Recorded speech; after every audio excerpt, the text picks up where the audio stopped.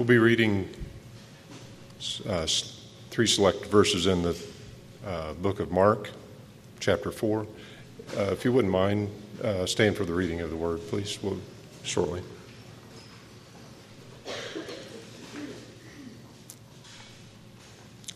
Mark chapter 4, verse 7. And some fell among thorns, and the thorns grew up and choked it, and it yielded no fruit. And verses 18 and 19. And these are they which are sown among thorns, such as hear the word, and the cares of this world, and the deceitfulness of riches, and the lusts of other things entering in, choke the word, and becomes unfruitful. You may be seated.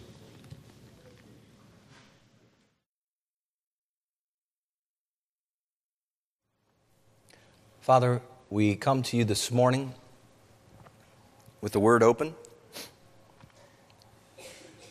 Father, we ask that you give us ears to hear.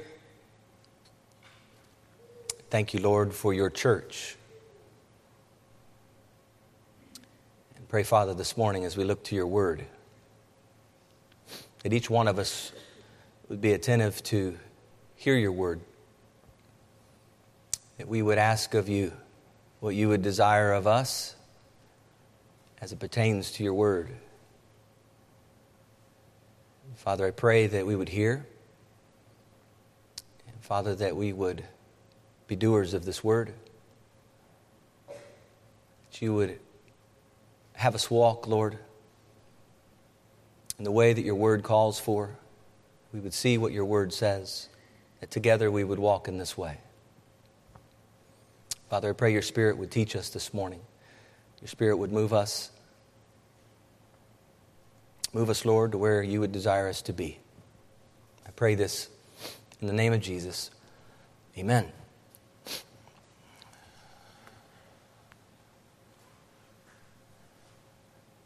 Thank you, Dwayne, for reading the verses this morning. Some of you probably realized those verses are not from Acts 16, where we've been. Lord willing, we'll return to Acts 16 next week. What I'd like to do this morning from the Word is to initially call the family together. You know, I was thinking about in the course of leading in the home, sometimes there needs to be family meetings.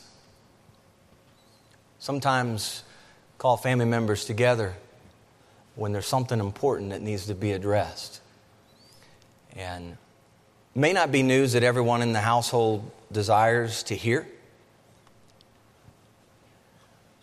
But as the leader in the home, you know that these are things that need to be spoken. And because they're part of the family, they all need to hear the message. And so the Lord at times orchestrates it in such a way, as many of you know, we here at Hope in Christ, we typically are working through a book of Scripture. And there are times when the Lord would have his church depart, I believe, from the pattern of expositing through a text for a particular purpose. And today happens to be one of those departures. We'll get back, Lord willing, to Acts next week. But today, would like to just gather the family of God here at Hope in Christ to what I believe is a much needed word. Not my opinion, but a word from the Scripture. Relevant to where we are, I believe, as a local body of believers. So, I think it's fair to say that this is a word intended for those who call Hope in Christ home. You might be a guest with us this morning. Praise the Lord you're here. Praise the Lord you're here. Glad you're here. But I would want to be sure to clarify that this is a word that's going out to those who call Hope in Christ their home church. You know, this church began, it'll be 7 years ago now, December. And if you were here, how many of you were here those first days? There were just a couple families, yeah, just a couple families. You might recall the excitement at the beginning. As I was thinking back on that to the best of my ability, I also was now drawn to ask the question, what was the excitement rooted in? On what basis did the families at Hope in Christ come together? Was there a longing in the heart to worship the Lord together, or was there coming together more of a fleeing of another church or an escape of another church experience? Was there a rallying around the banner of Jesus Christ, or the fact that most, if not all, happened to be home-educated families?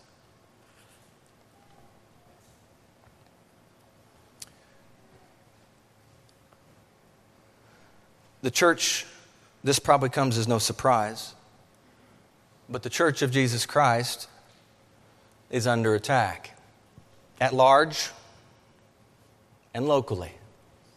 Here, it's under attack. The evil one is doing a masterful job at deceiving the hearts of men and women, young and old alike. And like the church at Ephesus, the church at Hope in Christ has some good qualities. I hope you hear this morning not just things perhaps that we need to have course correction on. Hope in Christ Church has some very good qualities. And those were pointed out by Christ himself as he's speaking those words in Revelation chapter 2.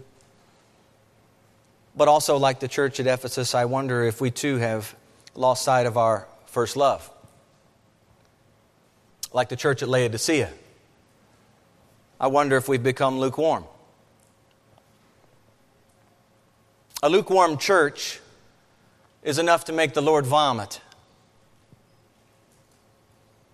It makes him sick, and rightly so. Christ died for the church. Lukewarm living has no place in the life of his church. And we said this before, it needs to be said again. Lukewarm living is essentially like having one foot here declaring, yes, I'm with the Lord, and one foot over here basking in the riches of the world. Lukewarm is desiring the benefits that come along with participating in a church family and yet remaining on the fringe, not wanting to commit to doing church life together. The church is called to be hot for the Lord, 2 feet in kind of followers. This is not an option.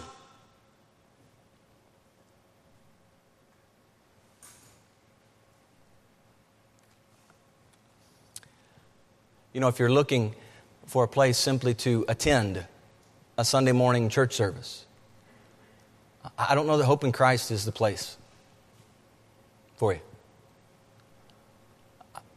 There's a lot of church buildings. And some of you, as you travel here on a Sunday morning, you pass a lot of church buildings. Some of them are much closer to your home. There are many services that abound on a Sunday morning. Why are you here at Hope in Christ? I think that's a good question to ask. Why are you here? Are you here primarily because of the families around you that home educate? I want us to listen and to know that the church, according to the Scripture, the church has one foundation on which she's built. That foundation, according to Corinthians 3:11, is Jesus Christ.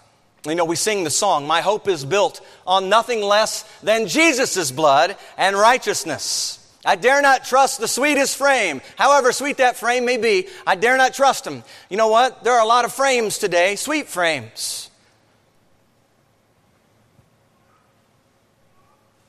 And I think you're finding out we can't trust. The Bible says not to put our trust in princes, in man, but wholly lean on Jesus' name. On Christ, the solid rock I stand. All other ground is sinking sand. All other ground is sinking sand. All other ground. So why are you here? entering here this morning? Entering in with thanksgiving in your hearts? Did you arrive to participate in worship this morning? Or to occupy a chair? See, the Lord didn't call His church. And for some of you, these are words that you've heard before. These are not surprising words. These are perhaps not new words. But I believe words that need to be spoken. He didn't call His church to simply be a church attender. And I say that, and as I say that, some perhaps use that as leverage for why they might be gone again next Sunday. Please hear me and understand. I know some of you, when you're not here, there are legitimate reasons why you can't be here. The Lord knows that.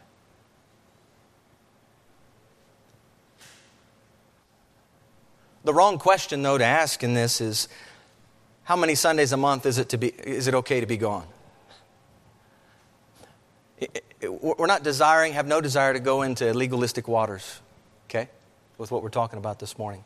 If you're in Christ, you will desire to be a part of the gathering on a Sunday morning. If you're in Christ, you'll delight, as the psalmist did, and said, I was glad when they said to me, let us go into the house of the Lord.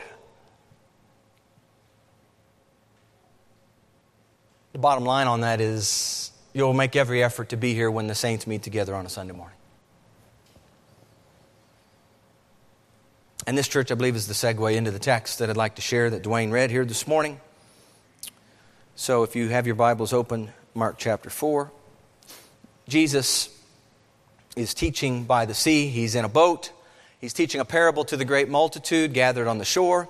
He's teaching what many of you here have read and heard on multiple occasions, the account of the sower and the seed.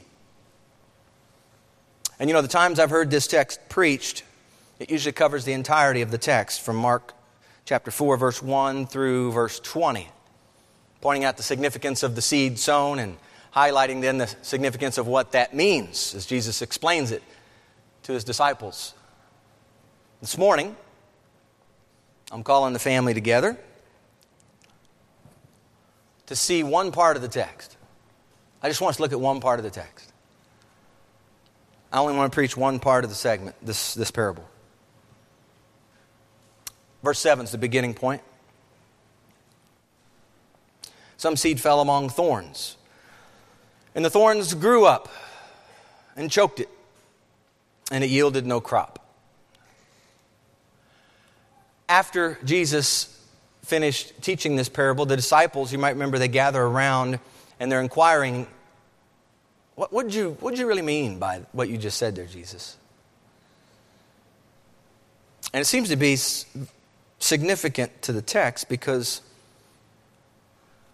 understanding this parable seems to be key for understanding the others. In verse 13, he says, how then will you understand all parables? And then he goes on, starting in verse 13, to explain the meaning of his teaching. The text then goes on to say that the thorns grew up in verse 7. The thorns grew up. When left unattended, thorns and thistle, weeds, they tend to grow, don't they? They don't need fertilizer. They don't need extra attention. Don't have to water them. They just grow on their own. They do a nice job of it. Well, the seed that was originally sown in the thorny soil, maybe it didn't appear so bad at the first. Perhaps the seed was able to see the light of day after landing in this particular area. But over time, the seed described in verse 7 became overshadowed. It had no room to take root. Above ground, the thorns had grown. Below ground, the thorns, no doubt, were doing some work. The thorns grew up, and they did what thorns typically do. They choked out everything around it. God has called His church to operate in obedience to His word, stewarding her days, bearing fruit to Him. But what happens when the church is operating apart from His word? What happens when the seed that gets sown lands on a heart that is infested with thorns? Church, the seed is the Word. We see that seed he's sowing the Word. The Word is intended to be heard. It's intended to be received. It's intended to be welcomed. It's sown that we might bear fruit. Bearing fruit for God cannot happen apart from adherence to this Word.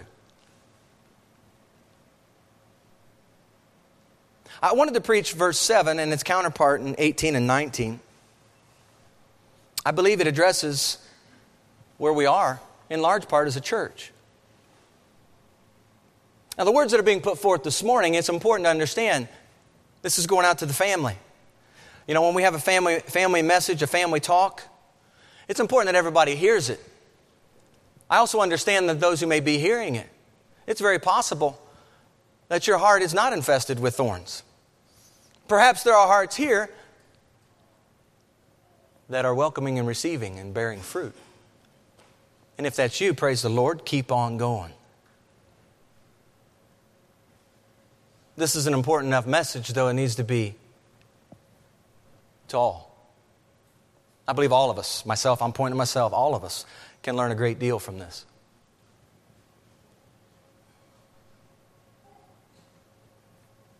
Course correction needs to be made within our hearts. That's what this parable is about, is our heart. And I'm afraid that for some time,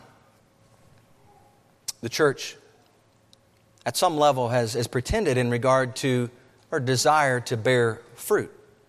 So if the Word of God is being choked out, fruit bearing is not possible. Abiding in Christ and abiding in His Word go hand in hand. Apart from Christ, what does Jesus say in John 15? Apart from me, apart from abiding in me, you can do nothing.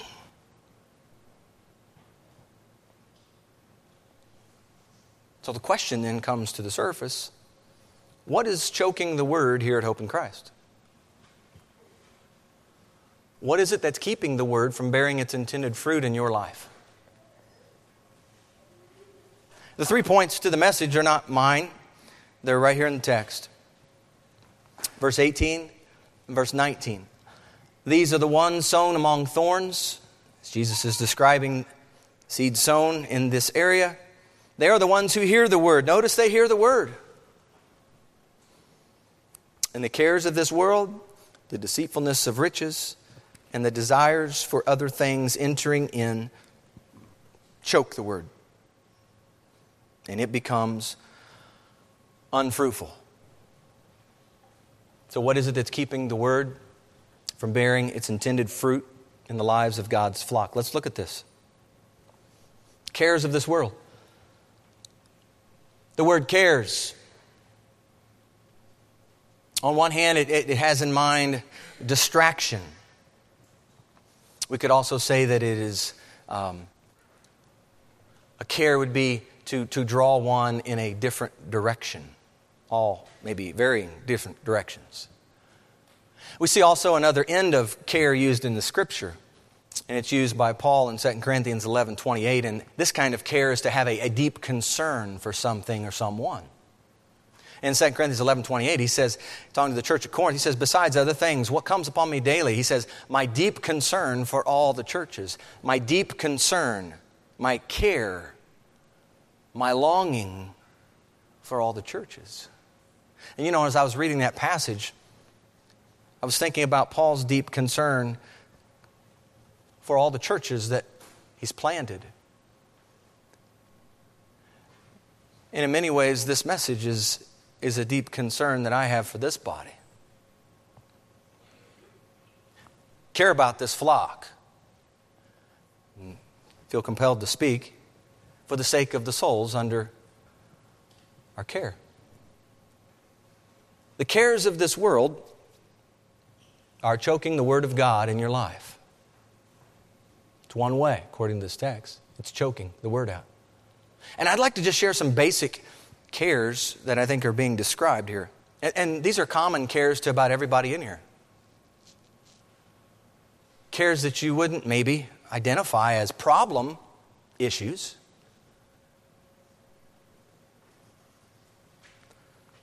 We begin with marriage. Oh, but God ordained marriage. How can that be a care of this world?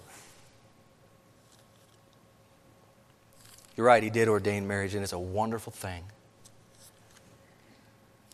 Corinthians chapter 7, Paul's speaking about several different things there in that chapter.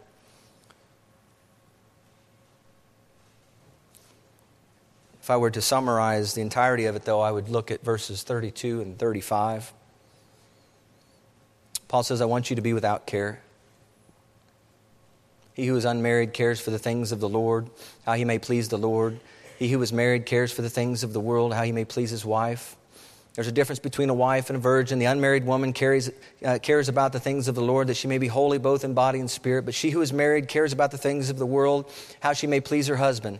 And verse 35, and this I say for your own profit, not that I may put a leash on you, he says, but for what is proper, and that you may serve the Lord without distraction.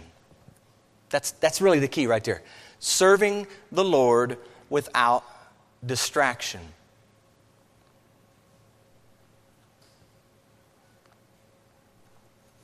Closely connected to marriage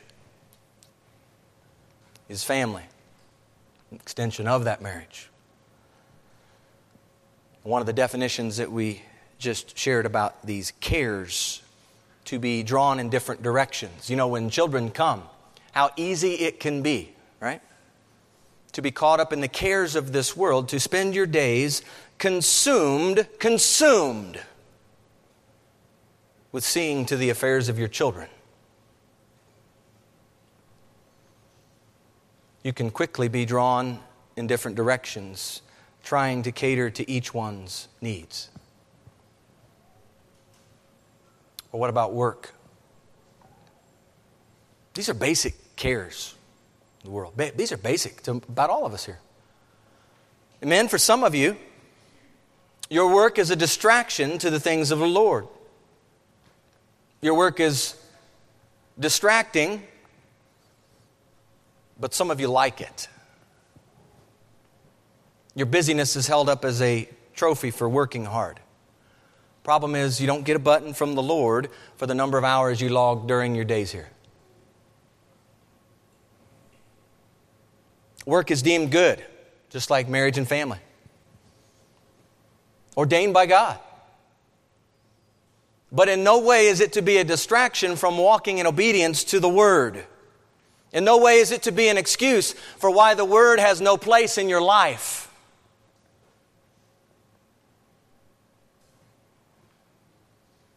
Here's one that I believe would be a basic care to many of us. If you own a home, the maintenance of that home, the upkeep of that home, and the property that the home sits on. There's always something to be done at home, isn't there? You always have lists, things that need to be done, things that need to be fixed, things that need to be remodeled, repaired. Be careful that the maintenance of your home, the to-do lists, don't choke out the Word of God. Then there are miscellaneous cares of the world. You know, the cares I've mentioned to this point are all pretty basic. But the question goes forward, what cares get added that ought not be added? What distractions are there in your life? What different directions are you going? It's choking the Word out. How many unnecessary cares are you piling up? Things that distract, things that pull you in different directions. You know, many of the things that I've mentioned are good things, necessary things at some level in our life. The cares of this life, though, ought not distract from pleasing the Lord. I mean, let's think about it for just a moment. God has gifted you, some of you, a wife. He's gifted you with a family. Gifted you with work, income. He's gifted you with a house or an apartment to live in. Did He give those things to you that you might then take your eyes off of Him? Did He bring the two of you together as husband and wife that you might be distracted, drawn in different directions? He brings the woman to the man that the two of them together might glorify God. He blesses you with children not to fracture the family, but to bring each one under the banner of Christ and His church, to plant them, as the Scripture says, in the courts of the Lord.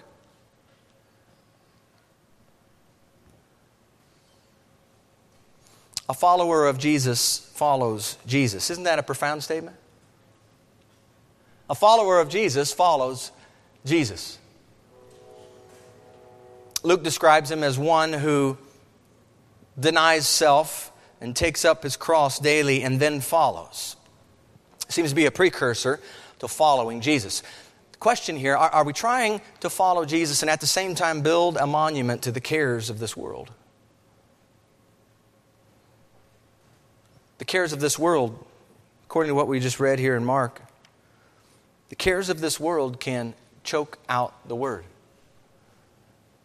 Your family, your marriage, your work, all good things from the Lord, if not stewarded for the Lord's purposes, can all contribute to a thorny heart situation. And when the Word gets choked out by a thorny heart, you become unfruitful for the Lord. The text says that there's something else choking out the Word in your life. That's but one. The cares of this world.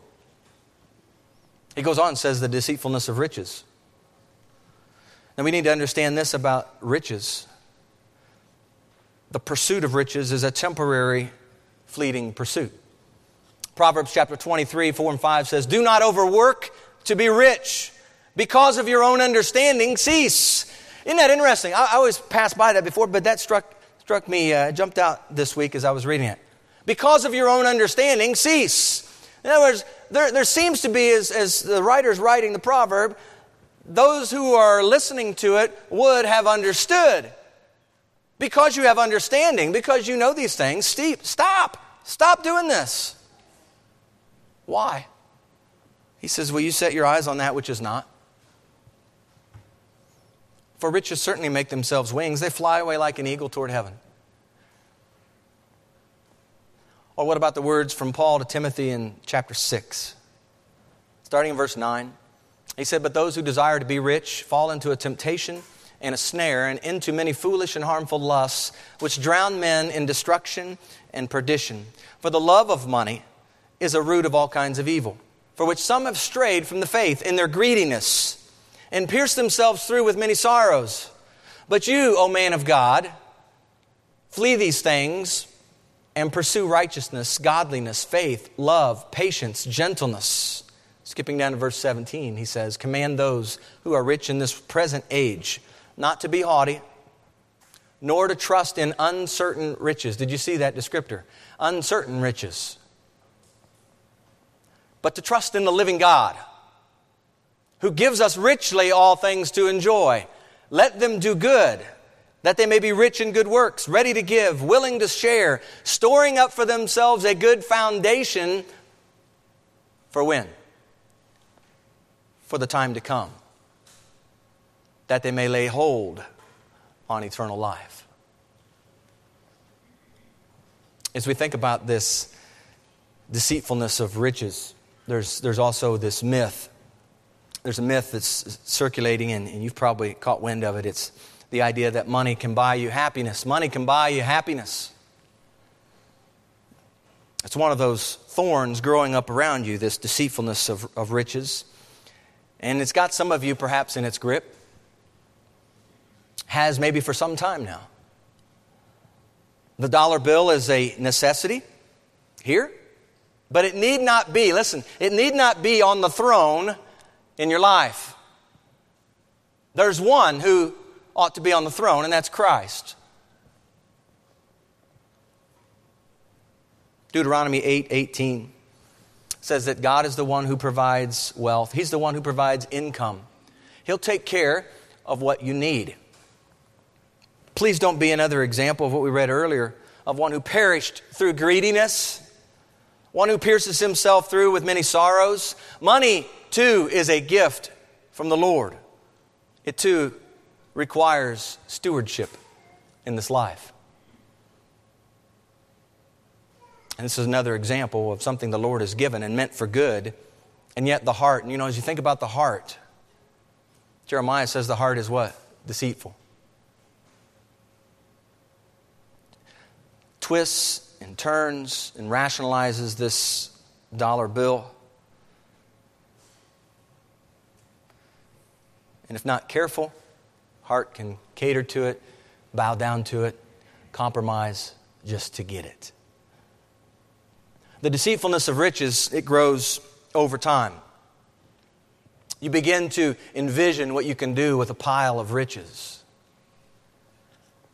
And you begin to think about where you can go, where you can eat, the places that you might travel, the dreams that you can fulfill if you just only had the money.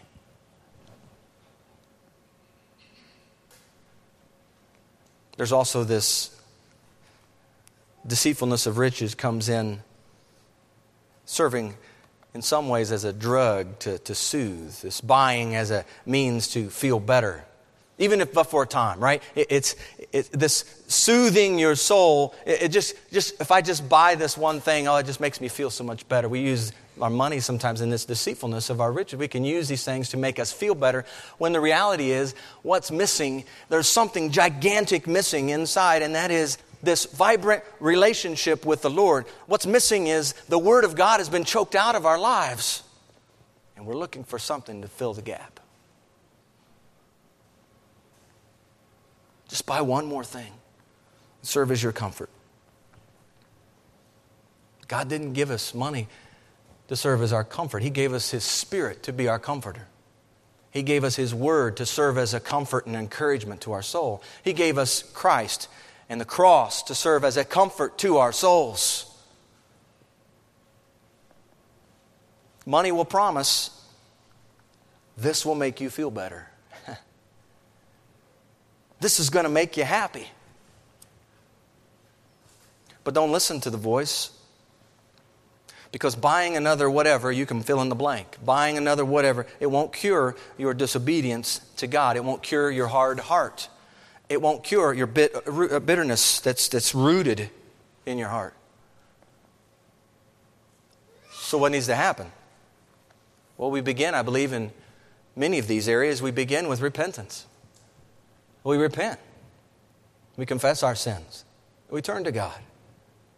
We ask Him to come, renovate, try us, search us, if there's any wicked way in us. There's also, along with this deceitfulness of riches, this bigger barn mentality. You see it in the Scriptures, and Jesus is talking to the man, the rich man, who thought it a good idea to tear down his old barns and build some bigger ones. And I believe it's a case study, too, of a heart condition. Got to have it in order to kind of just rest and take it easy down the road. Jesus, remember what he deems that person a what? A fool. A fool. Get your eyes off the barns and set them on Christ. We live in a culture of entitlement. The deceitfulness of riches would lead you to believe that you are entitled to a few things in this life. A nicer car, a nicer home, nicer job, nicer set of clothes. The deceitfulness of riches dangles what can be yours right before your eyes. And after a while, you start to buy in and believe that you can. And in fact, should have all these things as well. Your pursuit of entitlement can get you entangled. You need to know that it has a choking effect in your life. Closely connected to the entitlement is the phrase, many of you have heard of it, the idea of keeping up with the Joneses, the neighbors, the comparison. The neighbor next door installs a new deck. Well, we better get a new deck. Neighbor down the road paints the house. Oh, we better get the house painted. And whether it's a neighbor or whether it's someone else that you know, this comparison starts to set in. We got to have it because someone else has it. And as I was thinking about that, it caused me to ask the question, How do you know, church? How do you know what needs to be done and prioritized in this life? How do you know? Doesn't the Word shine light for your path? That's what it says it does, right? Psalm 119. When you're always comparing yourselves to others and you're gauging your decision making on what others do and not the Word. See, this deceitfulness of riches, it can trip you up. It can take your eyes off of Jesus. It can choke the Word out of your life. I want you to notice that the text says the deceitfulness of riches. Riches in themselves don't choke the Word out, but it's the deceitfulness of riches. It's the lie that makes riches out to be something more than they are intended. Remember, he said in the proverb, because of your own understanding of God and His Word, cease. Stop chomping on the bait. The Word would have you channel your riches in heavenly pursuits and things that are going to last. Matthew chapter 6, Jesus says, do not store up for yourselves treasure where? On earth, where moth and rust destroy, where thieves break in and steal. But lay up for yourselves treasure in heaven, where neither moth nor rust destroys, where thieves do not break in and steal. For where your treasure is, church, there your heart will be also. Church, where's your treasure invested? Academia?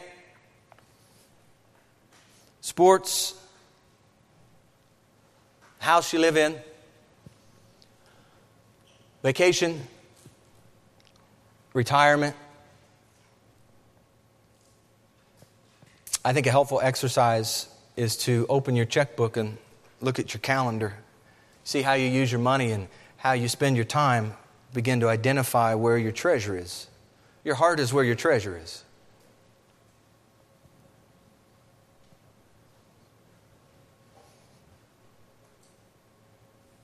Is Christ that buried treasure in the field? Or is He not? You remember that parable? The man found the treasure in the field and he put it back, and he went back and he sold everything he had to get the treasure. Or buying that pearl of great price. He's worth it all.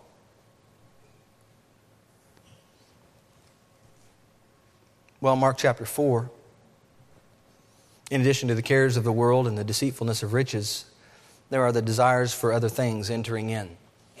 This word desires has in mind cravings and longings and lusts, desire for things that really ought not be desiring. It's the same word that is used in James 1:14. But each one is tempted when he is drawn away by his own desires and enticed. As we think about these desires for other things entering in,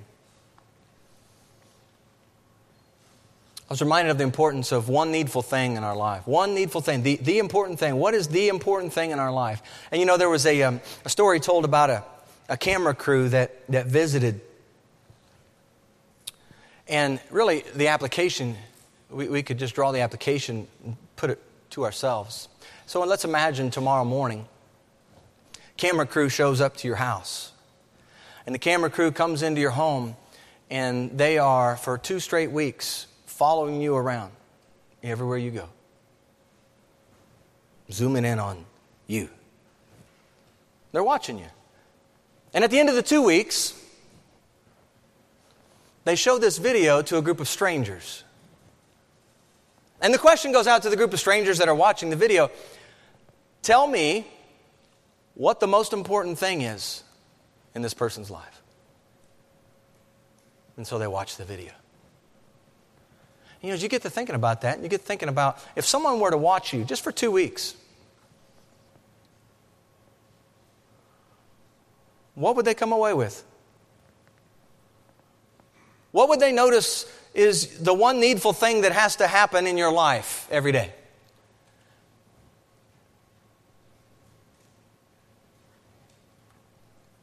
I think maybe a question more important to ask is, what does the Lord think about your day?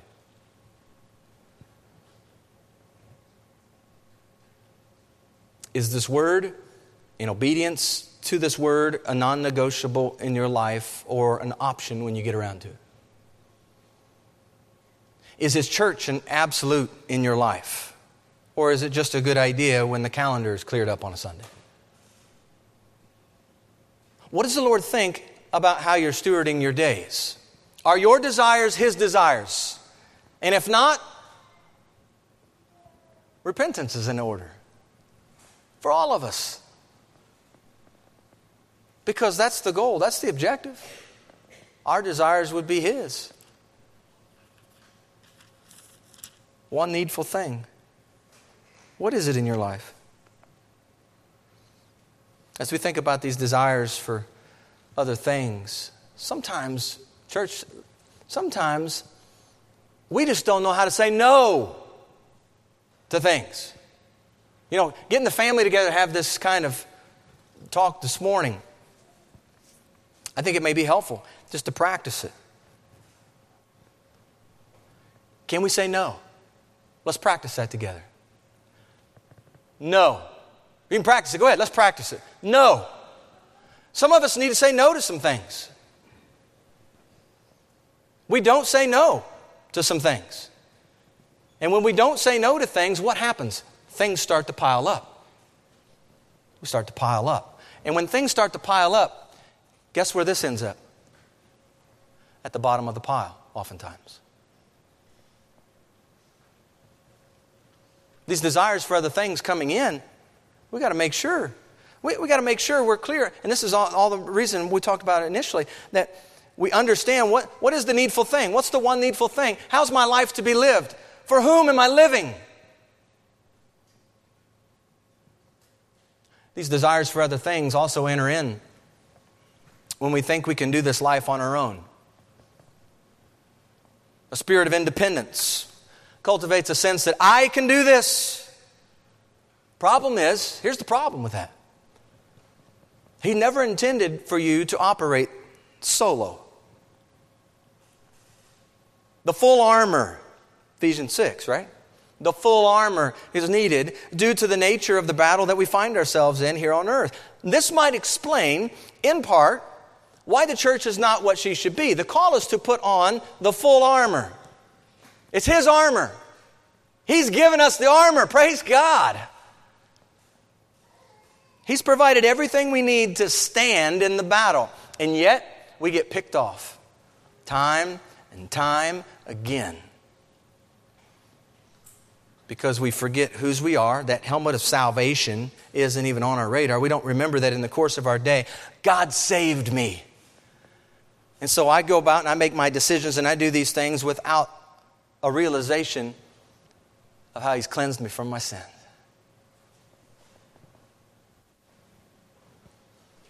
We see no need for the shield to guard us. That shield of faith. What's that shield of faith for? To guard against what? Any young men know that?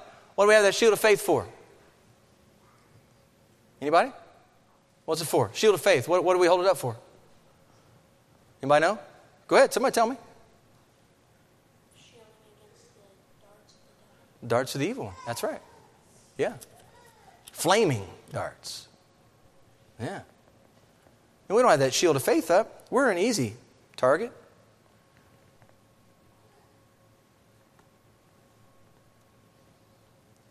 Perhaps we think little or none of how to even engage the enemy. Church, do you realize that God in His mercy has given to us His Word? The sword of the Spirit is the Word. And when the Word's being choked out, you have no weapon against the evil one. You have none.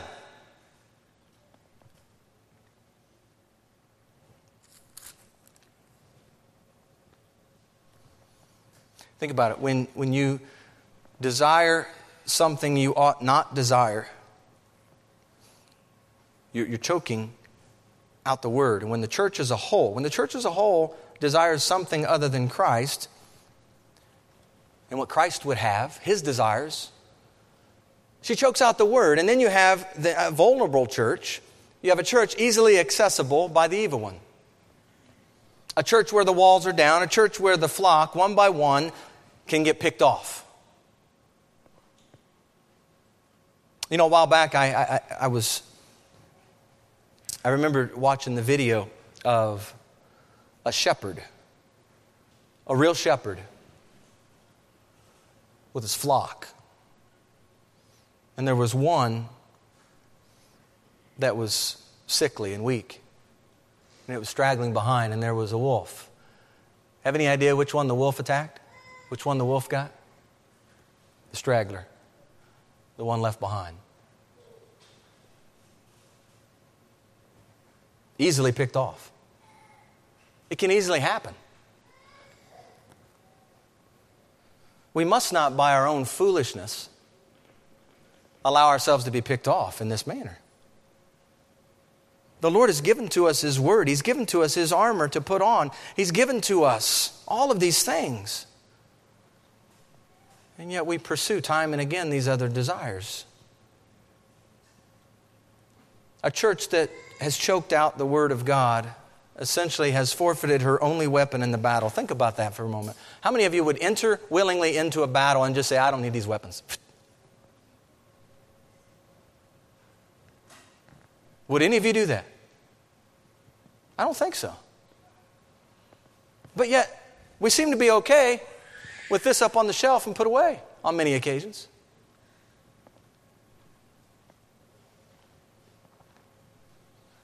There's also this technology trap.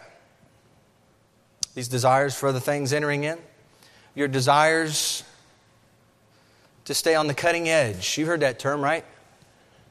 May be holding you hostage to producing fruit in your life as a follower of Jesus. Is this new gadget necessary? Is it going to lead you down another rabbit trail away from the Lord, away from His Word? Is it going to drain your time? Is it going to drain your treasures? Is it going to set an example for those in your household watching you what it means to follow Jesus with a whole heart? Some of you here desire your technology gadget more than you do the Word of God. You crave and you long to look at it. Adults and young people alike. The smartphones aren't as smart as what they're made out to be.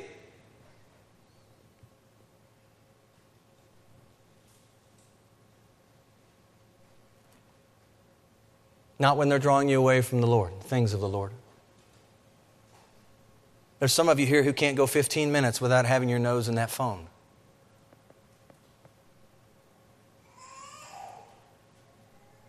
I spoke to a group of campers a few weeks ago. I was with the boys, had the opportunity, the Lord gave me an opportunity to speak to a group of about 200 campers.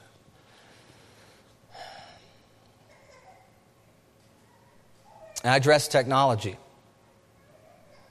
My theme was authenticity as a believer and a follower of Jesus Christ. In the midst of the conversation to the campers, the coaches were also there. The coaches are all college young men. And I had a specific word for the college young men who were there. Throughout the week, the Lord had allowed me to observe some habits. Whenever these guys had free moment, they were checking their sports scores, they were checking the news, they were playing frivolous video games, they were texting.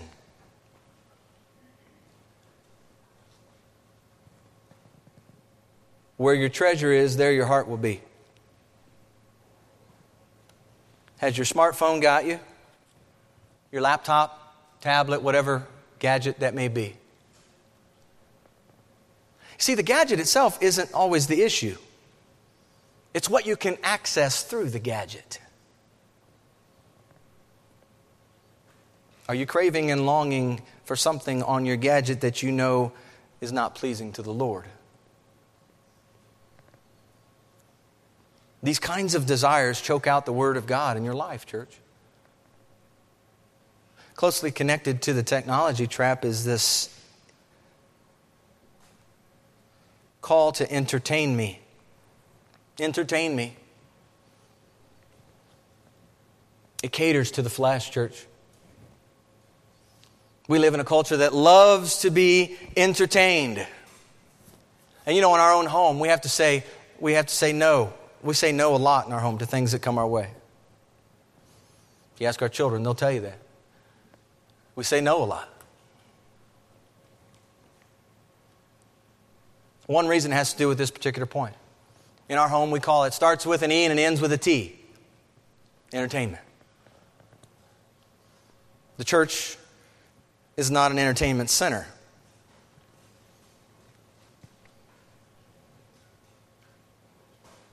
Is it your desire to be entertained when you come into the Lord's house? And young people, I really like to ask you this question in particular, because, and your parents aren't exempt from it, but the culture we live in, you are the heavy favorites, target of the entertainment industry. Many of your peers, those who profess to follow Jesus, maybe not, many of them are swimming in the fast-paced current of entertainment, and their desires are oftentimes placed on the front burner, and just the mention of their latest entertainment venture stirs up ungodly desires. What appetites are you feeding, brothers and sisters? What desires are you saying yes to? Have you considered that those desires, if not godly and grounded in the word of truth, have you considered their final destination? Have you thought about the long-term trajectory of where this goes if I keep doing this? The harvest is coming in. Parents, your children are getting older. The return on your sowing is making itself known. There's a sowing and reaping principle found in the Scripture. Not just for parents, it's also for children to understand that sowing and reaping principle. If you plant corn in the ground, Lord willing, after a period of time, you're going to get some corn. If you plant some tomato seeds in the ground, Lord willing, there's going to come a day, maybe it's already happening already for some of you, that you're starting to see some tomatoes.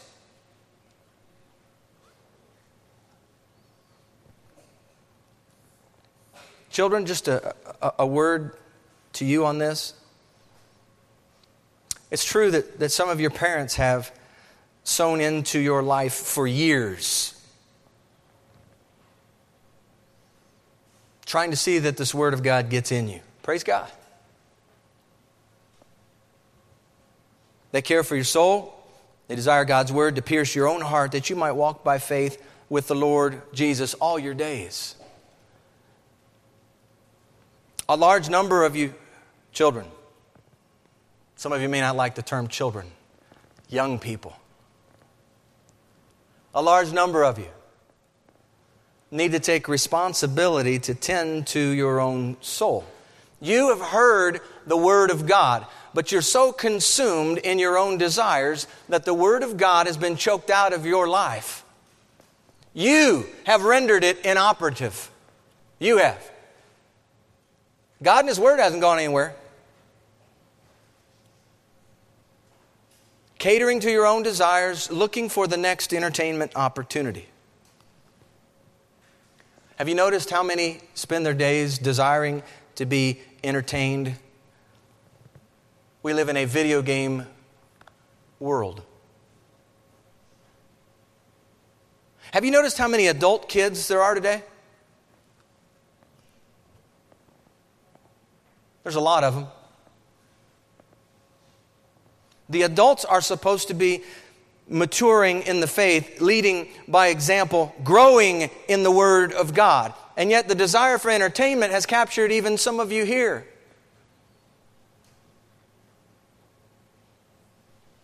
Don't think that your children aren't watching you. Friends, do you have a desire for other things today? Is Christ not enough? Is His church not worth it? When a need arises in the body, are you quick to meet the need, or do you let someone else do it? When there's a need to serve the Lord in the body on a Sunday morning, and you know about it, you read the email that came, and you saw that line.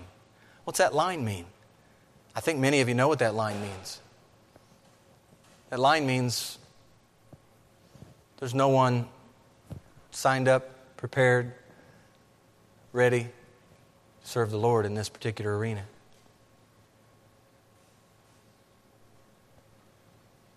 Do you act on it? Or do you sit on it? Are you too busy to serve the Lord? Too busy for one another in the place here? Too busy to have anyone over to your home once a month? You know, Hospitality Sunday. Is Hospitality Sunday an opportunity for you to get other brothers and sisters in your home and go visit other brothers and sisters in your home? Or is it a great excuse to just go home after the service? Do you desire to know the other sheep in this flock? Do you desire to be together, to interact, to do life together, as God in His Word has called us to do life together? It seems like a lot of desires competing with God's desires for His church. You know, if we're too busy to participate in Christ's church, and by the way, one writer this week I came across another elder in Colorado. He had actually talked about this new idolatry that's around today. He called it new idolatry, which is it's a church that's too busy for God.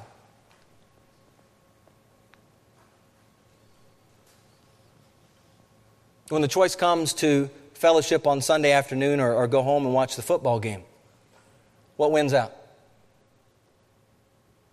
When you can't go a Sunday afternoon without checking the score of the game, might there be an idol present in your life? Is there a heart problem? Hey, some of you may think, well, these are real things. They need to be talked about because some of these things are choking out the Word of God in your life and in the life of the church as a whole.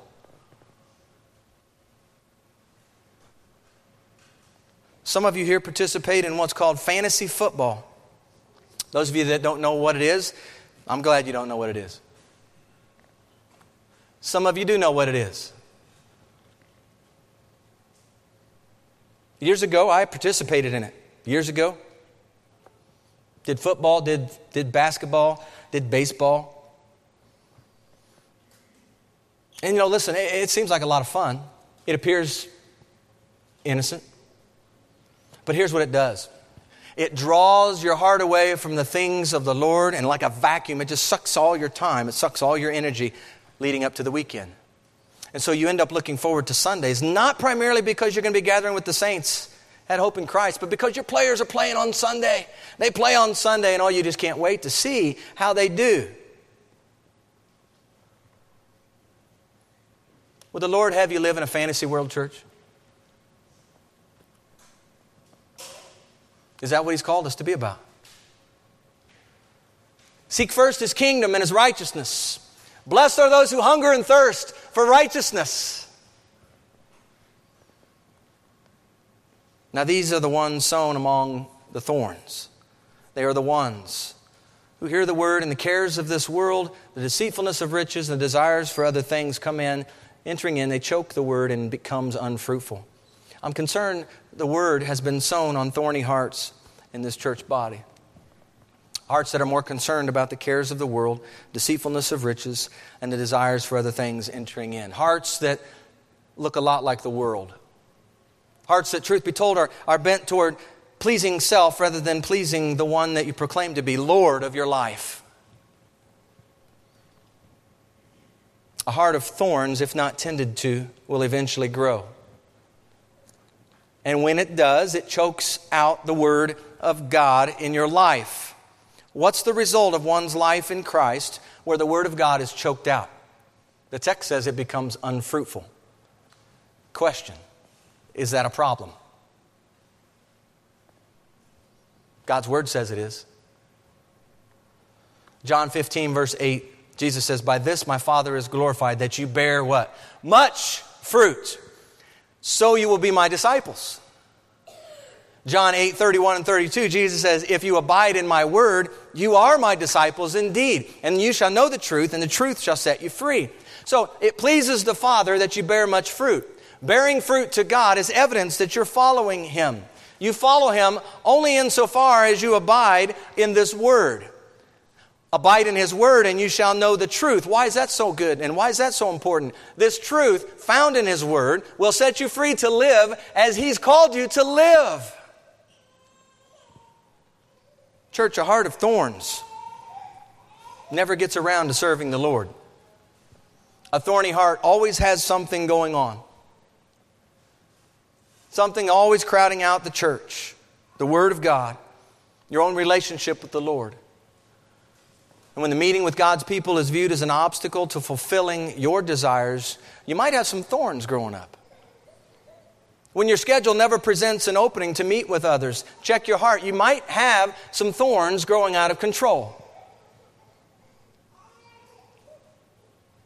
This ought not be. For the Lord's sake, it ought not be. What then should be the pattern for the Lord's church? I think verse 20 of Mark 4 gives us that pattern and priority. These are the ones sown on good ground. Those who hear the word, accept it, and bear fruit. Some 30-fold, some 60, some 100. My prayer is that God's word penetrates the soil of your heart in such a way that you accept it and bear fruit. You know, there was a young man who back in the day, a little shepherd boy, and he was sent on a mission by his father to go check in on his brothers. On this particular day, I'm sure David thought very little about this task of delivering some food to his brothers on the fighting line. But on this particular occasion, as he's going to deliver some food, he's there for a day or two, and he's hearing something.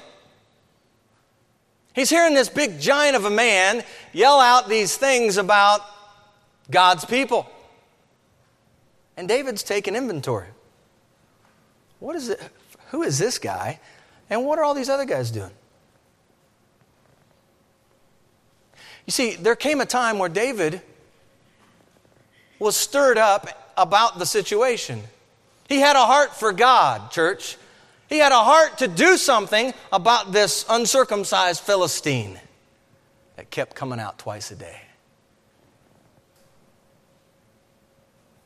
He's looking around and he sees his brothers, he sees all these other soldiers, he sees Saul. Sign me up, I'll take care of him. Why? Because David thought he was mightier than the other guys? No, that's not what the Bible says. David understood this battle was the Lord's. He understood that God had put him in position. He was able to take care of a bear. He was able to take care of a lion as he's protecting his flock. And he went out. Remember, Saul said, well, let me put some armor on you. He says, no, I can't do that. I can't do that. He goes out. He runs to the battle line with his shepherd's bag, his staff, those stones, and most importantly, the Spirit of God. His heart. His heart was into doing the things of the Lord. He was receptive to what God would wanted in his life. Are we thinking that at all? Are we looking at those things at all? When we find ourselves in situations, are we thinking what God would want here? It's important. You know, I think that it's important when we have a talk like this with family, that you don't just hear in order to apply what you hear to someone else here that you might know. The word's for all of us, myself included. No one's exempt from tending to his heart. The Bible says that we're to guard our heart. Proverbs 4:23, guard your heart. You know, as an elder, I've been entrusted with guarding the flock. The flock needs to be guarded. In some ways, this is the sounding of a trumpet to uncover or reveal the thorny hearts in the place. Perhaps it'd be good to talk about these things in your own household this evening. I encourage you maybe even to ask some other brothers and sisters here what they're seeing in your life. And that can become a hard thing. Maybe it has been a hard thing for you. Maybe that's been a thought, but you've not done it. You've not moved on it. You're afraid to ask the question because you know what you might find out.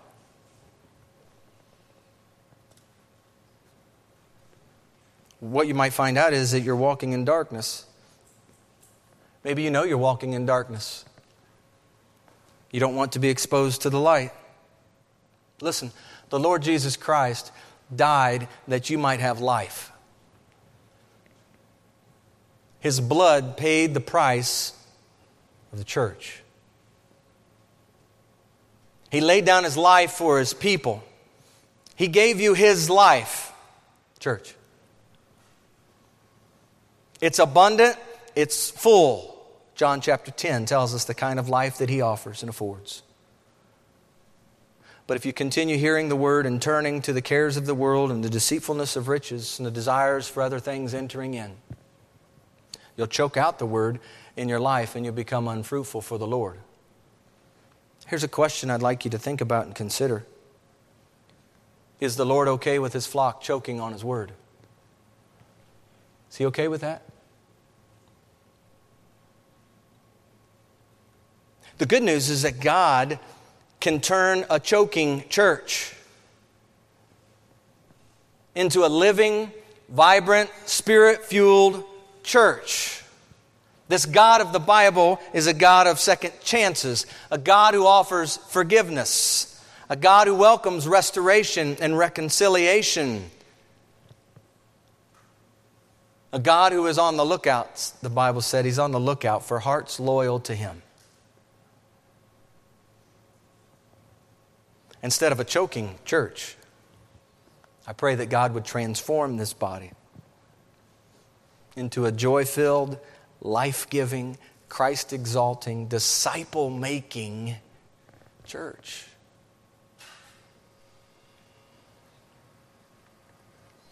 I'd like to just spend a few moments in prayer. Felt like as the message was put together and that the segue from the message would be prayer time instead of Lord's Supper. So we're just going to go right into prayer time. And we'll have the Lord's Supper at the conclusion of the prayer time. But I'd like you to consider and think through in this prayer time. As we have a prayer time, we typically have a corporate time together. But I'd like to ask you to go before God. Have Him deal with you right where you are.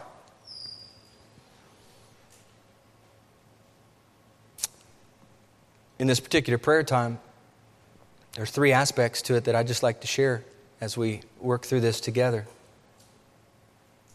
The first one is confessing your sins to Him. 1 John 1:9 says that if we confess our sins, He is faithful and just to forgive us our sins and to cleanse us from all unrighteousness. Psalm 32, verses 3, 4, and 5 says, when I kept silent, my bones grew old through my groaning all the day. For day and night your hand was heavy upon me. My vitality was turned into the drought of summer. And then listen what he says. I acknowledged my sin to you, and my iniquity I have not hidden. I said, I will confess my transgressions to the Lord, and you forgave the iniquity of my sin.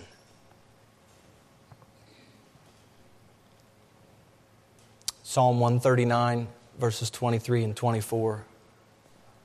Search me, O God, and know my heart.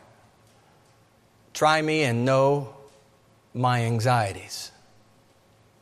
See if there is any wicked way in me, and lead me in the way everlasting. Let's take a moment before the Lord. By the way, when we talk about, and in just a moment we're going to talk about repentance, these are not optional things for the follower of Jesus Christ. Our lives are to be lived out as lives lived in repentance. Going to God, confessing our sins, agreeing with Him that our sin is exactly what He thinks about sin. So let's take a moment. Read a few of those scriptures specific to confessing our sins. Let's just go before the Lord, and let's do that here.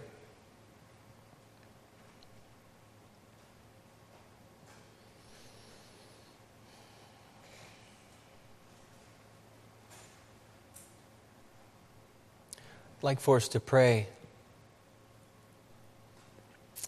Repent of sins that we've committed against Him.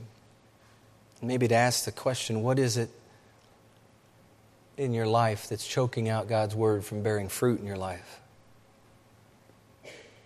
To remember that the Scripture says in Romans chapter 2 that His goodness leads you to repentance. That's what leads you and drives you to repentance, is His goodness. Psalm 51, 3 and 4. David says, I acknowledge my transgressions, and my sin is always before me. Against you, you only have I sinned and done this evil in your sight. 2 Corinthians 7, 10 and 11, Paul is writing and says, for godly sorrow produces repentance, leading to salvation, not to be regretted. But the sorrow of the world produces death. He says, observe this very thing, that you sorrowed in a godly manner. What diligence it produced in you. What clearing of yourselves. Oh, Father, I pray that you would, as we take this time to pray and repent, Father, there would be a clearing away. Some of our lives have so much clutter.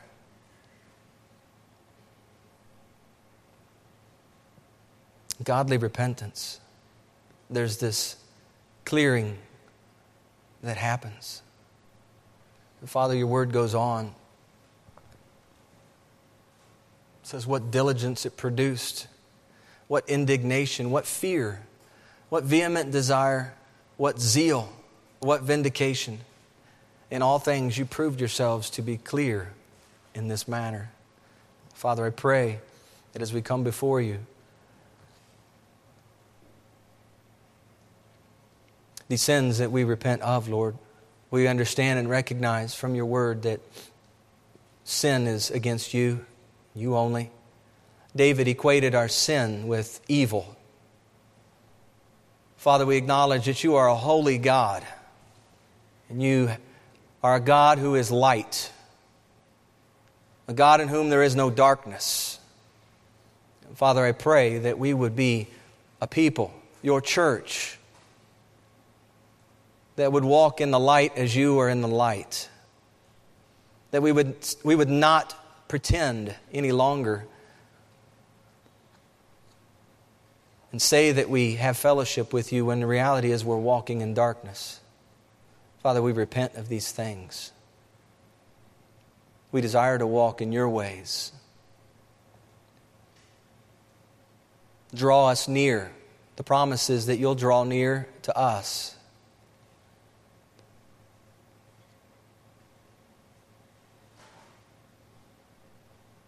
Church, I believe it's also appropriate that we turn to God. Not only that we confess our sins. And perhaps there's some additional confessing of sins that need to happen one to another here in the body, and that can happen. That can happen. Even yet today that can happen if that's needed. But in addition to confession of sins and repenting, there's a turning to God. The Bible uses these words of fleeing youthful lusts and then pursuing, turning to God, pursuing His desires for your life. Just ask that God would teach us and strengthen us to do works befitting a repentant heart. Psalm 119, verse 2 says, blessed are those who keep His testimonies, who seek Him with the whole heart. Psalm 119, verses 9 and 10. How can a young man cleanse his way? By taking heed according to your word. With my whole heart I have sought you. Oh, let me not wander from your commandments. Psalm 119, verse 35. Make me walk in the path of your commandments. for I delight in it. And pray that would be so true for our church. There would be a delight to walk in this word. Psalm 119, verse 162. I rejoice at your word as one who finds great treasure. In Psalm 119, verse 173. Let your hand be my help, for I have chosen your precepts. And while it's true that the psalmist has chosen God's precepts, it's also true that if we are in Christ, He has chosen us. We are His ambassadors now. The old has gone, the new has come. Lord, let your hand become our help. May we turn to you and walk with you.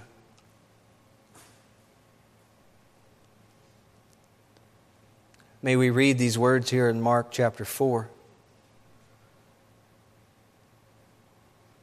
Pray they would drive us away from these cares and riches and desires that take us a different direction, that choke the Word of God out in our lives, that cause us to become unfruitful. I pray that we be diligent, as 2 Peter chapter 1 says, to add to our faith. We would add these virtues. Father, we see that when we fail to remember these things, when we fail to remember you've called us to be connected one to another, to grow together, to walk together.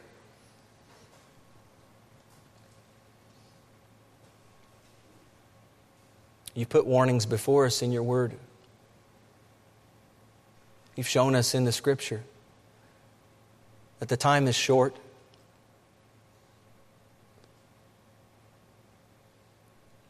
Father, I pray that we would not get caught and snared on these things that are spoken of here in Mark chapter 4. But it would be our heart's desire. And Lord, we would ask and cry out to you that it would be our heart's desire. I pray it's our heart's desire as a church to hear your word, to accept this word, to bear fruit for you.